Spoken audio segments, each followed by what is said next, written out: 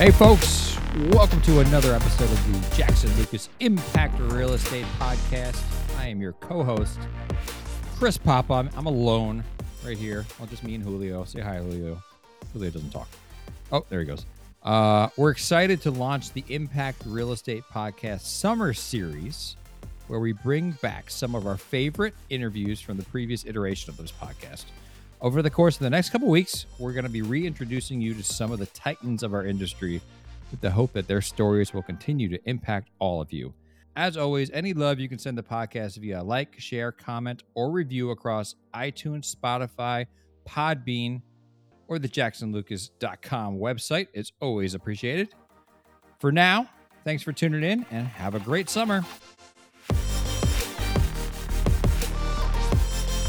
Today, we have a very special guest, Mr. Tim Henkel. Tim is the SVP at Penrose, based out of Philadelphia, Pennsylvania. How you doing, Tim? I'm doing well. Thank you, Chris. I appreciate you coming on here. It's August 13th, 2020, still COVID times, and I am once again in my San Mateo, California bunker. And Tim, you said that you're upstate? Yeah, I'm hidden away in the Adirondacks near Lake George. That's pretty cool. It's a lot of people where I live are up in Tahoe. That's kind of like the Adirondacks of the West, I guess. It seems like a lot of people are going up to Adirondacks on the East Coast. It's a very, very similar feel. When you're walking around outside, do you see your neighbors from Philadelphia? No, they're good people, but I leave them behind. Well, thanks for joining us today. And so you were at Penrose. I mean, Penrose is a very large affordable housing developer and management company, right? I mean, can you just explain to the audience about Penrose? Yeah, sure. So Penrose has been in existence for almost 40 years. And so we've had an evolution of partnerships, but started in Philadelphia as your sort of traditional historic rehab specialist. The 1986 Tax Act that birthed the low-income housing tax credit program changed the trajectory of Penrose sort of forever. We became affordable housing developers and combined that with our historic rehabilitation specialty, and then evolved from there geographically and with the type of developments that we were specializing in. So soon came new construction, soon came interest in neighboring states, New Jersey and Maryland, Delaware, and then we've grown and grown from there. Our growth pattern has been by seeding regional vice presidents in specific places. So creating boots on the ground with the philosophy that development is a very, very locally executed business, especially on the new construction side. So we now have 6 regional offices at present up and down the East Coast. And then how many units do you guys own and manage now? How big are you guys approximately? We've built about 18,000 units. We self-manage about 60% of those, about 9,000 units under management. And that's something that's growing at about 1,000 to 1,500 unit a year clip. You're involved in the development side, correct? Yes, correct. So what is the difference between affordable housing development and market rate development? What are the differences in how the project is done and entitled and all that jazz? I mean, it seems like, the product is, the tenant, I guess the final product, it looks similar, right? One is subsidized, the residents seem to have subsidized housing or something along those lines. But what is it like during the development process? Like, what's the difference there? Yeah, it might be easier to talk about the similarities. The differences are many, right? Yeah. Physically, the product can be very, very similar. We're creating a multifamily housing opportunity. We're working really hard to make sure the quality of product, the drive-by visibility, is every bit what a market rate developer would create and what a market rate product would be. And we do have market rate, developments in our portfolio. There may be some differences product-wise in some of the very, very, very flashy amenities that some of the very, very, very market rate, housing development But for the most part, we're amenitizing at a pretty high level and attributing space to community buildings, fitness rooms, gyms, things like that. The differences, do come in the income restrictions. So the simplest difference is that we're not allowing ourselves to rent to people who make certain incomes, and it's a calculated number based on area median income. So it's not the same rental rate every place. It depends on what the median incomes are, where your project is going to be. And market rate development doesn't have that restriction. In exchange for doing that, we're using affordable housing resources, and the one that we all talk about often is the low-income housing tax credit, federal credit. Many states have state credits that are used in combination, and that tax credit, by obligating yourself and agreeing, hey, we're going to rent to an income level that's at a certain cap, we're granted or compete for and are awarded low-income housing tax credits, which become then 75% of the capital stack of that project. And so that's the big difference, is that the capital stack looks much different. Capital stack on a market rate project is generally 65, 75, 80% debt. Yeah. Depending on what part of the real estate cycle you're in when that property gets put in place. It's almost the inverse on a low-income housing tax credit or affordable housing project. And then how are you competing for those tax credits? You compete against other developers? Like, who is giving these tax credits out, and like, what are they looking for? Right. Why do they award them? So it's a federal tax credit, but the allocation is given to each state on a per capita basis. So a state with a large population has a lot of tax credits to dole out. Smaller population, smaller volume of tax credits. And those states use something called a qualified allocation plan. That qualified allocation plan basically sets out the rules by which those tax credits are distributed. And that's where a lot of public policy comes into play. Each state will say, hey, we would like to use this resource in order to create affordable housing, but we want to create it in certain places, in certain instances. And that's where the competition starts. So those rules manifest themselves in a scoring system. Scoring, can be location based. A lot of criteria are readiness based, so they don't want to allocate tax credits to somebody who's not ready to use them right away. And we then, yes, compete against other developers who are trying to get those tax credits. And each state will kind of have a little bit of trailing history that they can communicate to you as to, hey, for every $2 of tax credits requested, we give out one tax credit, or 3-to-1 or 4-to-1. And that's that competitive landscape is something that has been increasing more and more. Those credits they're all that's out there in many cases. And so projects will live or die as to whether or not they can get them. And so we've built our business around making sure we compete well, we know the rules, and put together competitive applications. So it's like a report card, basically. It's worse than that, a tax credit application is a pretty intense thing to prepare. There are a lot of consultants who help developers prepare tax credit applications. We internalize that process and implement a lot of quality control measures to make sure that our efforts, at least, you could put a perfect application in and lose just because there are so many other perfect applications, joining you. But we really work hard to make sure that we've got it pretty buttoned up.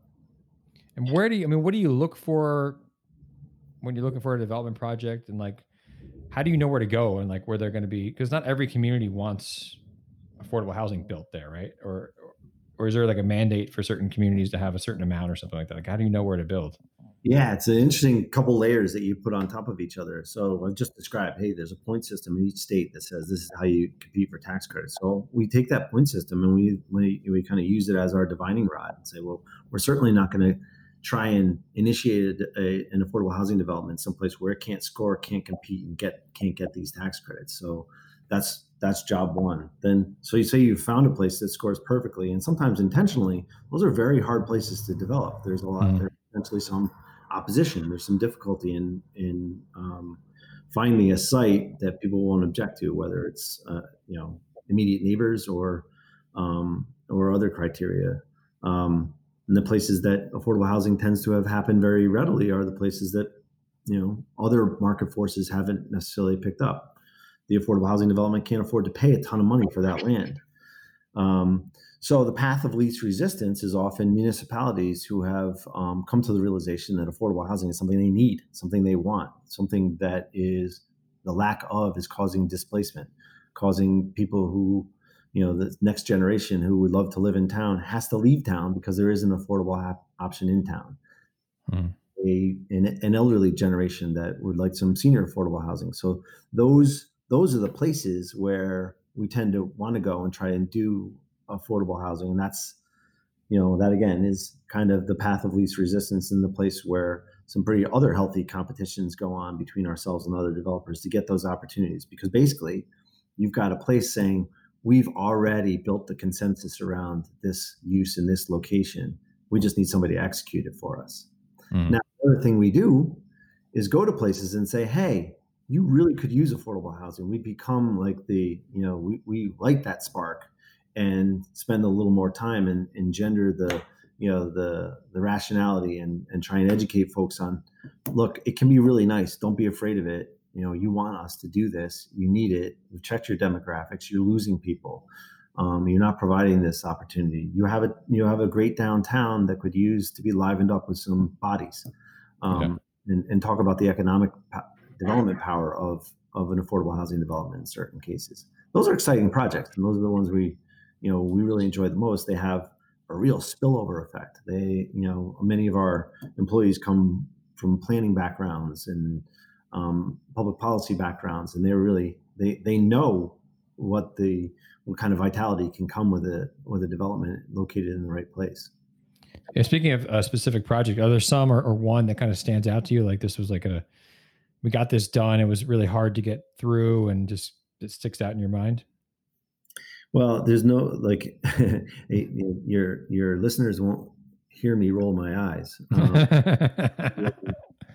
The eye roll kind of goes with the complexity implication. There is that right now there are no easy projects because of the layers of financing that have to be put in place, and because of some of the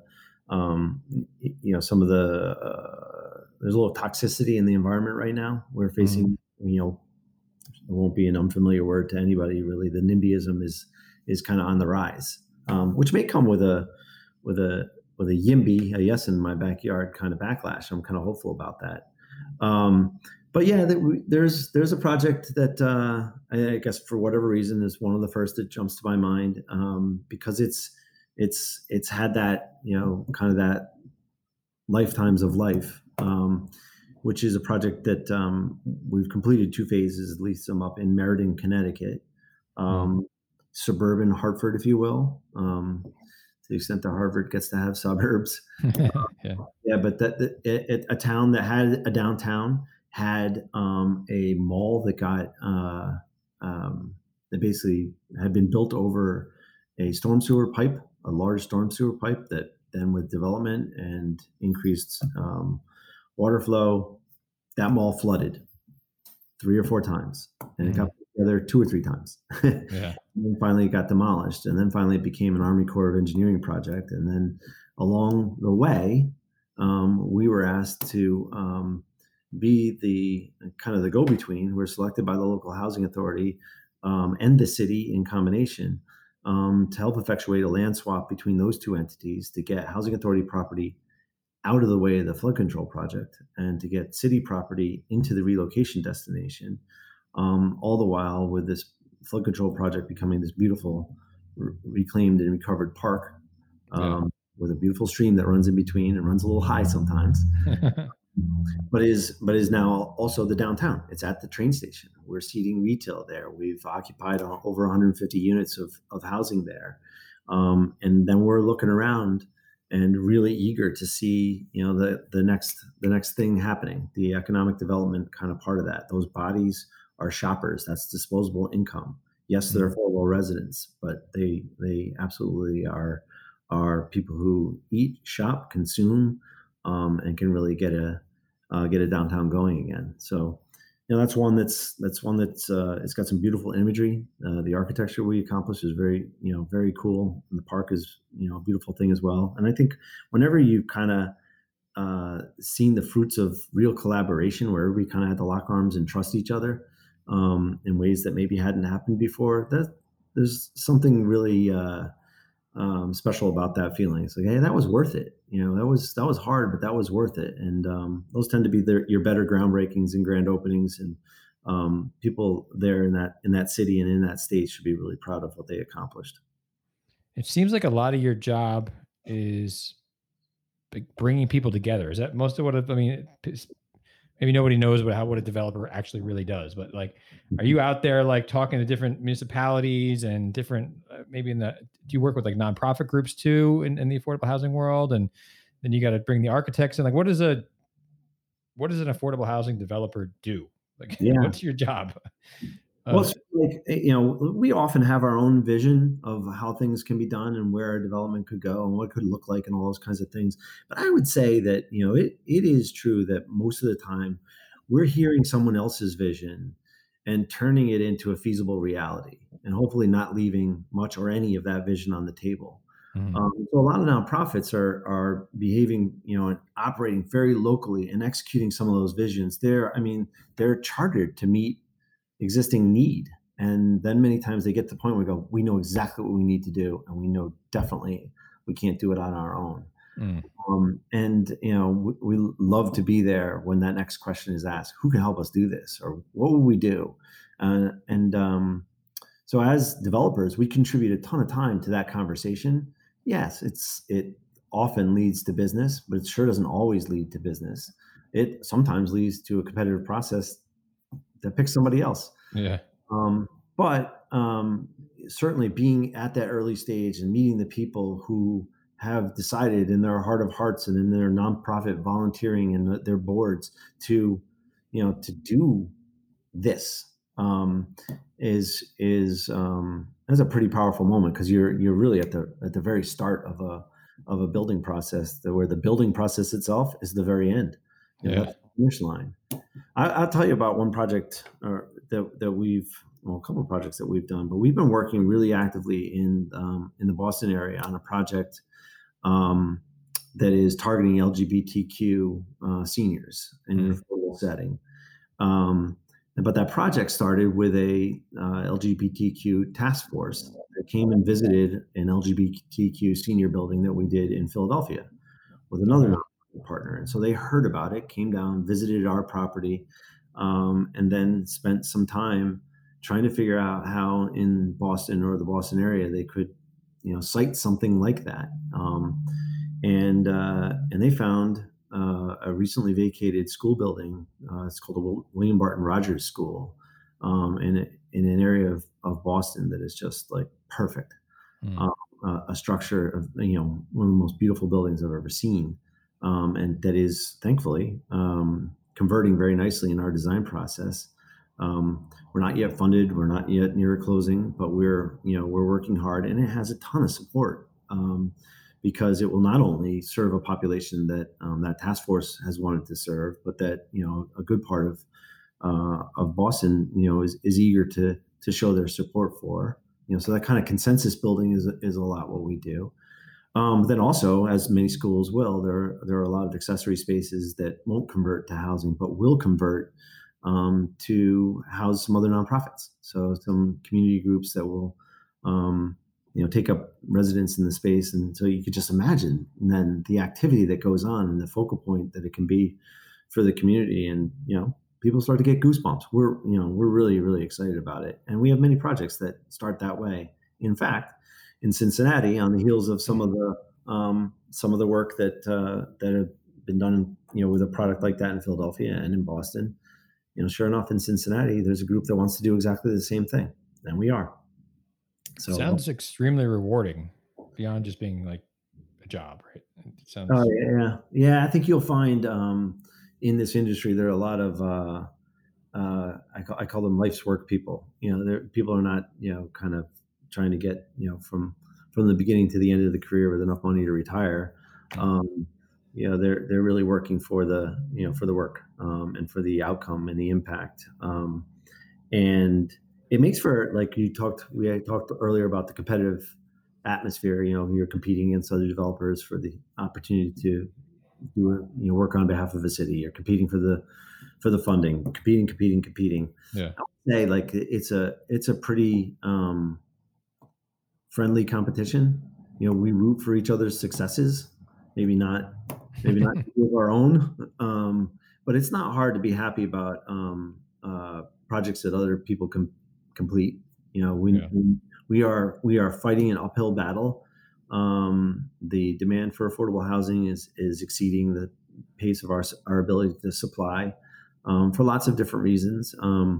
But we're when you meet the residents and you speak to when you hear them speak about the impact that an affordable housing opportunity gives them, it's almost like, okay, now that I've got this part figured out, I can focus on my kids' education. Mm-hmm.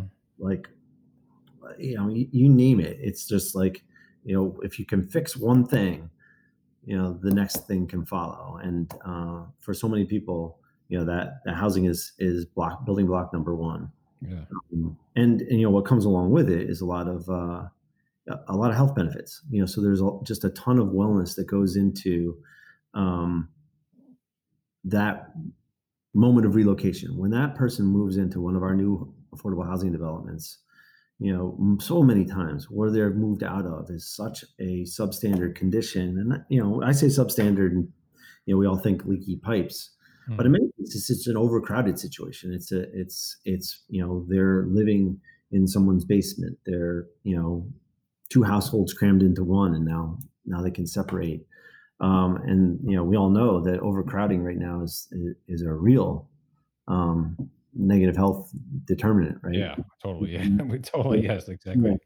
that's the moment we're in. So yeah, so the people who work for us and for other developers, but certainly for the people that we employ, and that when we're interviewing folks, we're talking to people who really kind of they're coming at this for a reason.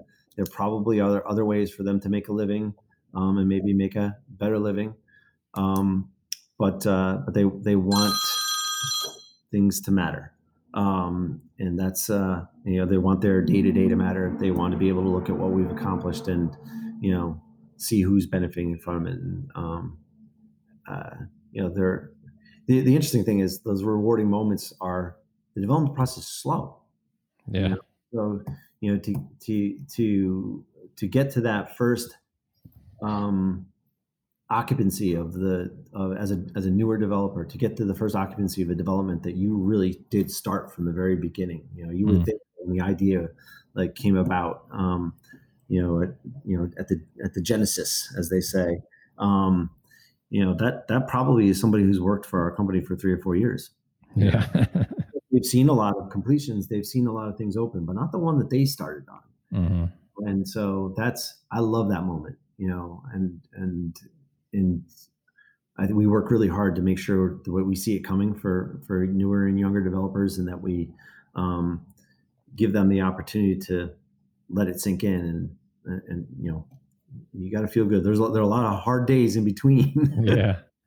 So watching them feel good is pretty exciting. That's awesome. Is there a difference in how, like, you guys do a lot of new development? Do you guys do like a preservation of affordable housing too? Is that We do. separate? Yeah, we do. Our most of our preservation work has been in the RAD space. RAD is the rental assistance demonstration program that is converting public housing to a public-private partnership with a Gotcha. different city. And so we, with that conversion of the subsidy comes the ability to recapitalize, to add debt, to resyndicate some tax credits, 4% tax credits, put that money back into a rehabilitated development. And that's a different animal, because those are often occupied properties. Sometimes there's a temporary relocation, but sometimes it's in place rehab. And we're doing one of those right now in New York City, and it's large scale, and so it's a uniquely different thing in that when you close the transaction, you immediately have a fully occupied property, as opposed to a new construction development where you have a year of construction or so to get ready for that new population. So it's a different animal, and there are things I love about it, actually. And I guess one of the things would be just what I was saying, is that proximity to the impacted residents, the resident population that is inherited, and the ability to kind of take charge and fix some things immediately that were the pain points of potentially the relationship between prior ownership and prior management. That's good for everybody. When you're a developer in this world, are there some people that just do new development and some do preservation, or is it kind of like a mixed match, or is it separated generally? I think we all have our bias in one direction or the other. I think Mm, that nobody. I think it's very rare to find a developer who started out doing both. yeah, Um, and even if you throw market rate development in there, whether it's new construction or rehabilitation, nope, true. Yeah, we started doing everything at once. And so we all have our history, the place we came from, and those starting points tend to be always core competencies and true skills. So for us, it was, as I said before, it was historic rehab, affordable. So that kind of rehabilitation, which is major rehabilitation, we're talking gut rehabs using mhm, historic tax credits, and then new construction affordable, and then preservation affordable. mhm, With some market rate, what we call opportunistic market rate in between, where we saw ourselves creating some value and creating an opportunity to nearby or next to some of our affordable housing developments to put up market rate product, and where we knew the market really well. But we still are at our roots what we started out as. yeah. Speaking of starting out as, I mean, how did you start out? Where did this interest in affordable housing or development come from? Did you grow up in a family that did that, or Yeah, no. where did you just fall into it somehow? Well, I guess everybody, everybody has their windy path. No, yeah, I went to school as an engineer, so I graduated from Bucknell as a civil engineer, and I got into engineering, without a lot of like, I knew that's what I wanted to do. It was more like, Yeah. hey kid, you just graduated from high school. You're good in math, good in science. You should be a civil engineer. You like to My be d out, my dad and my sister are civil engineers, so I know the type. good in math, good in science, like to be outside. You're a civil engineer. And then you set out to prove that that was a good decision, and Yeah, that's exactly right. I enjoyed the education. I enjoyed my time there. I worked as an engineer for a number of years, and kind of realized that engineering management and the future of, even if I were to be the owner of an engineering company, it wasn't really going to be the right thing for me. I Yeah. really, the people who hired me, the people I worked for, were great people. And that was a hard, reckoning to say, all right, I'm gonna shift gears here. And but what had happened is I'd become exposed to some developers.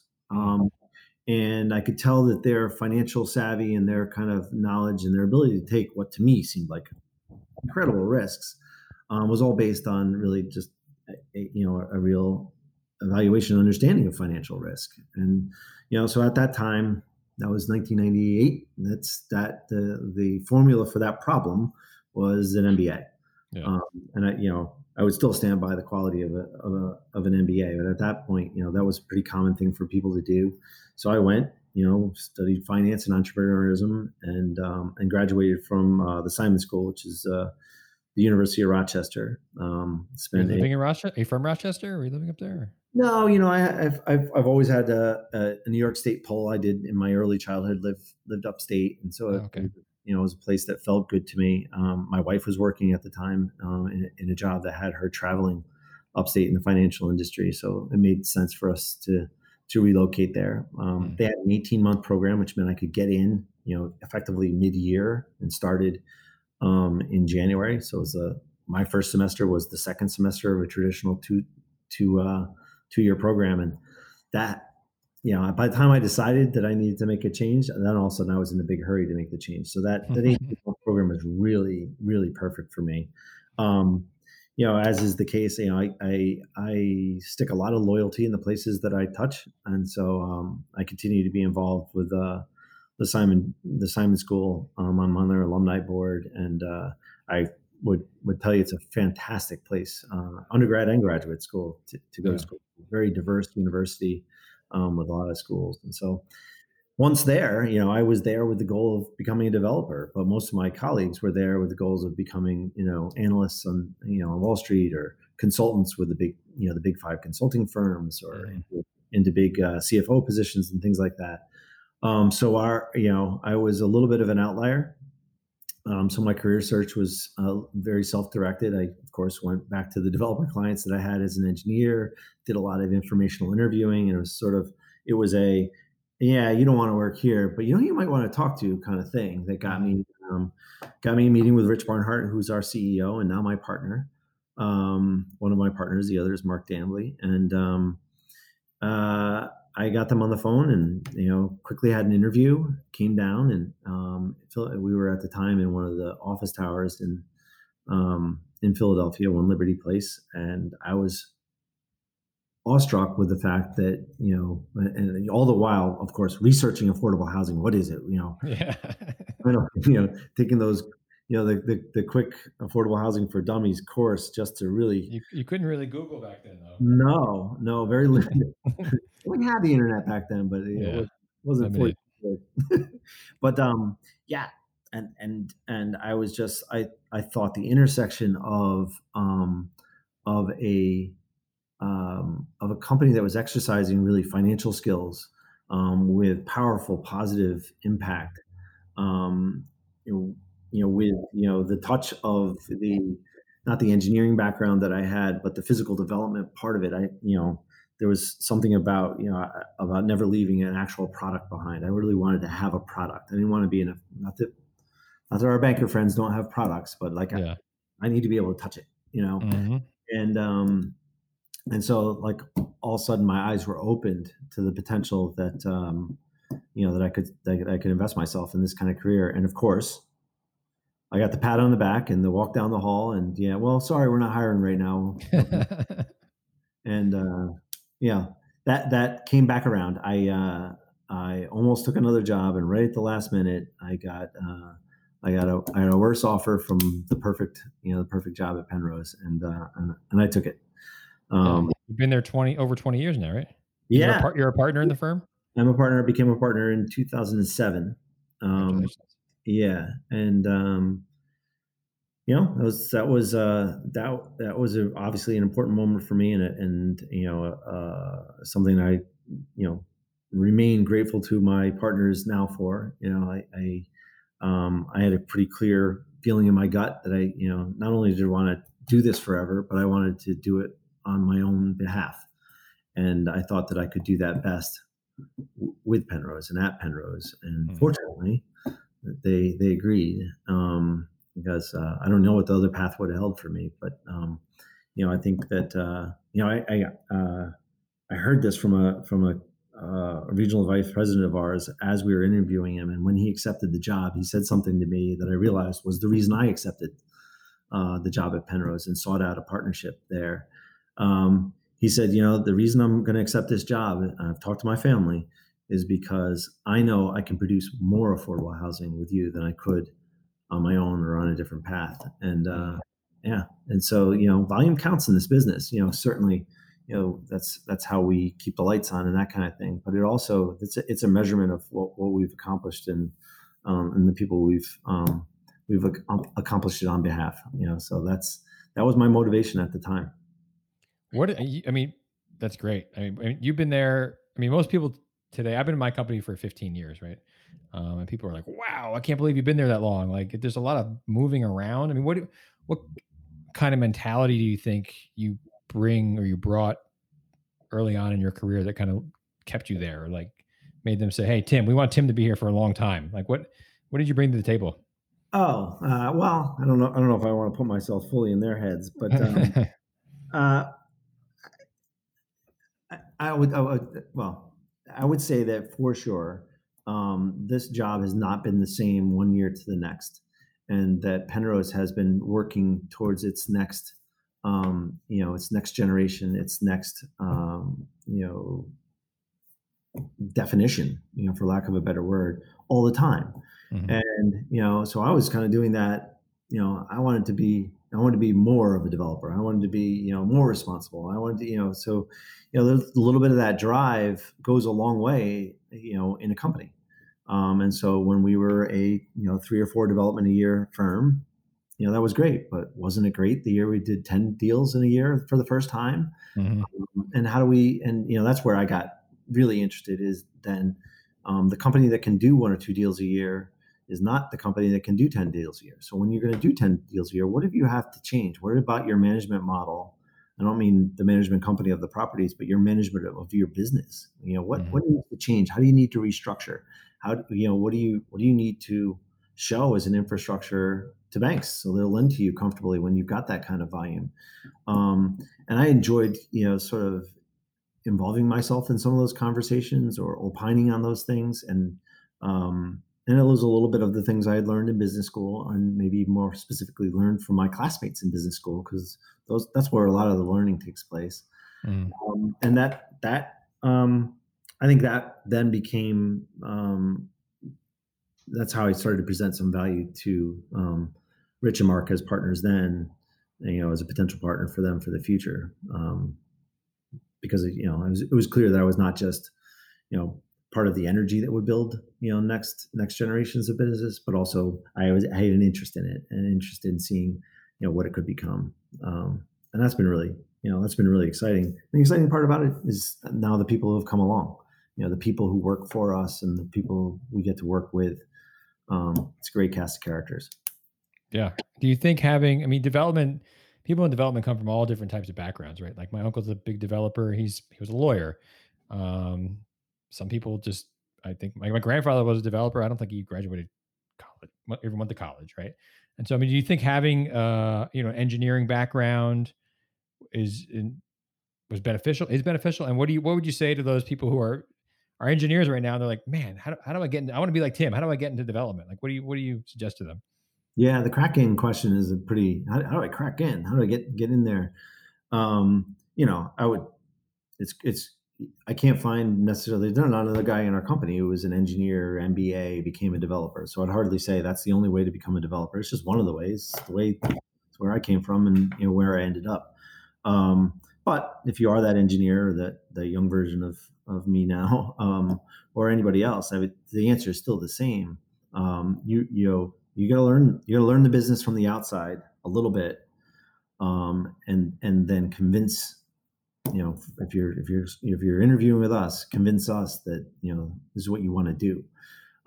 Because if there's one thing about all those different development people that you just referenced and those folks that you've crisscrossed, is that they're all in. It's not a dabbling profession. There are intense moments. There are late nights. There are and there are schedules that get dictated to you as opposed to schedules that you get to control. And so you want to know what you're signing on for. And then there's the actual raw skill set that is really important. Financial acumen, I think, is that's the entry card in our office. We need to know people, know a pro forma. When I was doing my research in order to have that interview and not sound like a complete greenie, the question that I was told by someone: look, if you can learn affordable housing finance, you can do any kind of real estate finance. And which isn't entirely true, because there's absolute specialty in market rate real estate and in every other real estate sector, office and industrial, that are every bit as complicated. But the complexity of the capital stacks we put together tends to require a skill set where people who are going to sit down and look at the pro forma and look at the budgets that get a bond deal done. They have to have special aptitude, and if they're just interested, they're missing an ingredient, Yeah. Awesome. Amazing story. Thank you. Are you ready for the hot seat? The hot seat. You feel hot? You getting hot in here? Yeah, sure. The hot seat is sponsored by KK Reset. KK Reset is an HR management and outsourcing consulting firm that specializes in helping organizations to reset their culture, structure, and path. They do this through services which include comprehensive consultation to identify gaps and opportunities for corporate training programs, HR services, and career mapping services. They've collaborated with nonprofits, startups, and academic organizations to protect them from liabilities, reduce turnover, and preserve their brands. They have also collaborated with a number of my clients on the real estate front who are not large enough to have their own in-house HR program. So they outsource it to KK Reset. KK Reset comes in, maybe sits on site a couple days a week, and provides everything you need from an HR perspective for your firm. So it's a great resource for those shops who just maybe it doesn't make sense for them to have in-house HR function. So please check them out at kkreset.com, KKRESET.com. These are the last 5 questions I ask all my guests. Sometimes 6, depending on if I'm in the mood. Now, any books you recommend, whether it's affordable housing, real estate, life, you name it. Any books that you go to? I'm really concerned about sounding cliche about my book selection. Don't worry about it. I really love the good to great, kind of books. I love Michael Lewis books, and the book that I would recommend right now is not necessarily an industry book, but it's a topical book. Is am I forgetting the name of the book? The Fifth Risk. It's I don't know. The Fifth Risk. It's amazing, and it really will. Maybe at a moment when we all need it, it'll give you some faith back in government, because it tells the story of what what all those complicated departments actually do, and why it is that historically our government has been the innovator. Why the Department of Energy has created so much innovation. Even the CDC, and some of the safeguards that have been put in place, some of them somewhat dismantled today, that would have that intellectual power survive administrations. So the Fifth Risk is really about the handoff of one administration to the other. It's a little bit scary because it's. I just wrote it down. I'm gonna order it. Yeah, after this. You'll enjoy it. It's you'll have a hard time putting it down. I usually ask if there's any podcasts, but now that we're in like this COVID time and everyone's trying to find different TV series to watch, have you been watching any good TV series? No.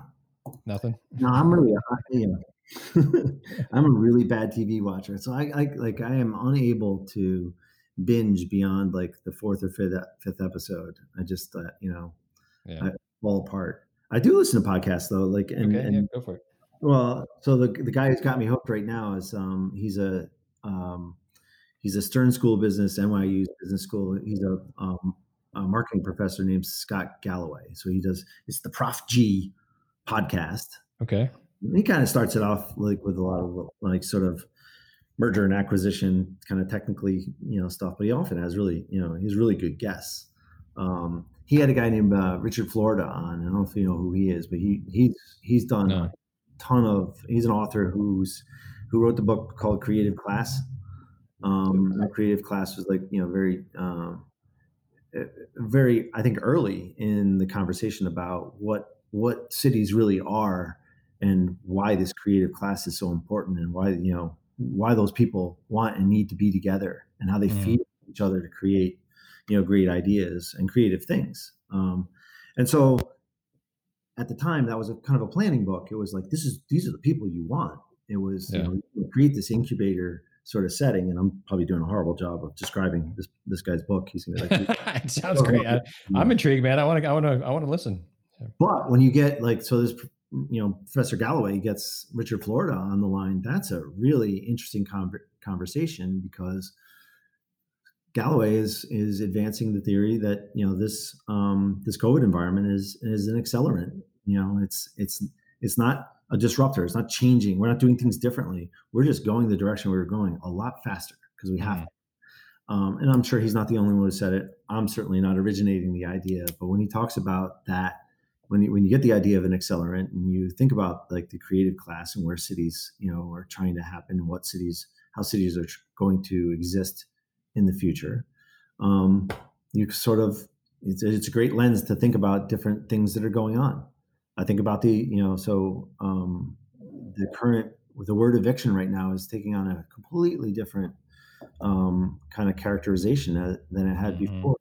Are we accelerating to a different model of eviction, of the pressure you put on a non-paying renter? Yeah. Uh, I don't know the answer, but I like the structure of, to think about it with. No, great topics. I mean, those are great things to think about. And yeah, things are changing in front of our eyes, and hopefully, you don't know if it's going the right way or the wrong way, but things are definitely changing, and Yeah. people are asking questions that they never asked before. Now, what do you like to do outside of work? I cycle. I ride my bike. So that's my answer to two questions. What do I like to do, and how do I relax? And Yeah. so yeah, which is not to say that you'll catch me racing on the weekends or anything. Um, but I have, I've ridden a bike, for exercise for a long time. I was a runner in college. I was a sprinter runner. So Okay. sprinters don't get into distance Mm-hmm. running, and that's all that's really available to us, after college. So Yeah. nobody's challenged me to race a block anymore, thankfully. So the low impact, cycling kind of stuff where, you get speed, you get to ride fast, and Yeah. and you get to go places. And so the older I get, the more I kind of get on my bike and just go and see something, and, and enjoy being outside. So that's what I like to do. Yeah. I did some sprinting early in my life too, and then the transition to like longer distance running was just brutal.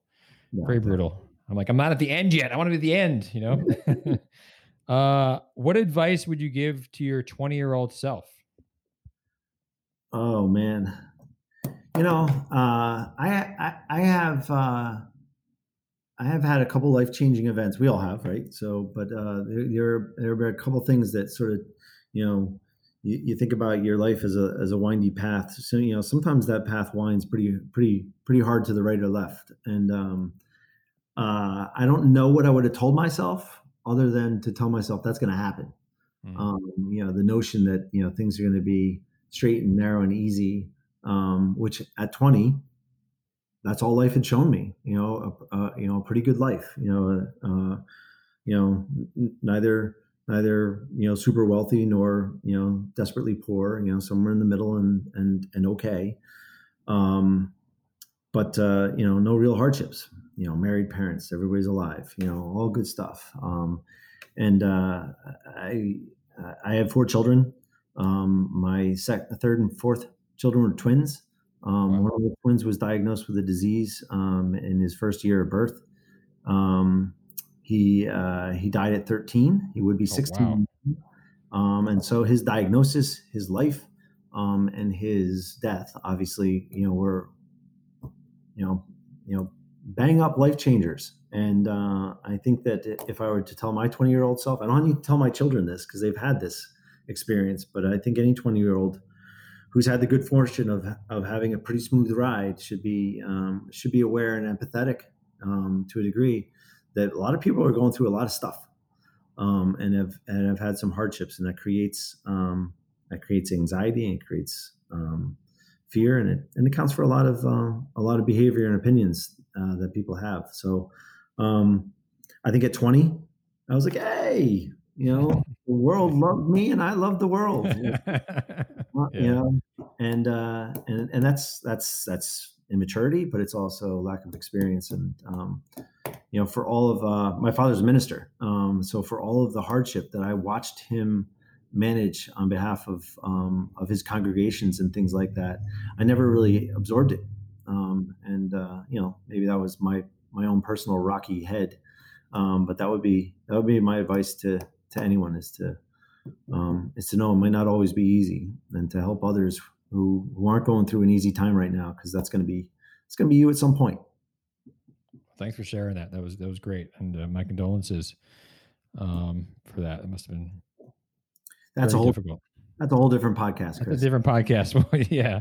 I'm not going to dig into it. What do you? I mean, now I'm a recruiter, right? I work in the real estate industry. I'm sure there's people listening to this that are trying to find jobs and become developers and maybe become the next Tim Henkel. What do you look for? It doesn't have to be specifics, but like, what do you look for in hiring people generally? Like, not, you're not speaking on behalf of Penrose, but just in general, like, what type of people do you like to work with? Well, so I really enjoy the interesting story. Someone who comes in who like sort of knows who they are. You can imagine, as I've just said, right? I wish my 20-year-old self had a little more depth.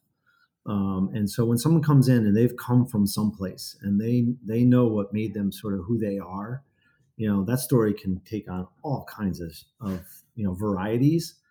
But the person who was able to tell it and to tell it in a way that relates to, and that's why I'm interested in this job. Well, that sure helps. That's magnetism, and that's a person who can then deliver themselves as a developer to the nonprofit who wants to execute their vision. That person can have that conversation and can evolve into someone who's really a full scale developer. To know where you came from. Good answer. Well, Tim Henkel, partner and SVP at Penrose, thank you for spending your time with us. Appreciate it. It's been a great time. Thanks. You got it.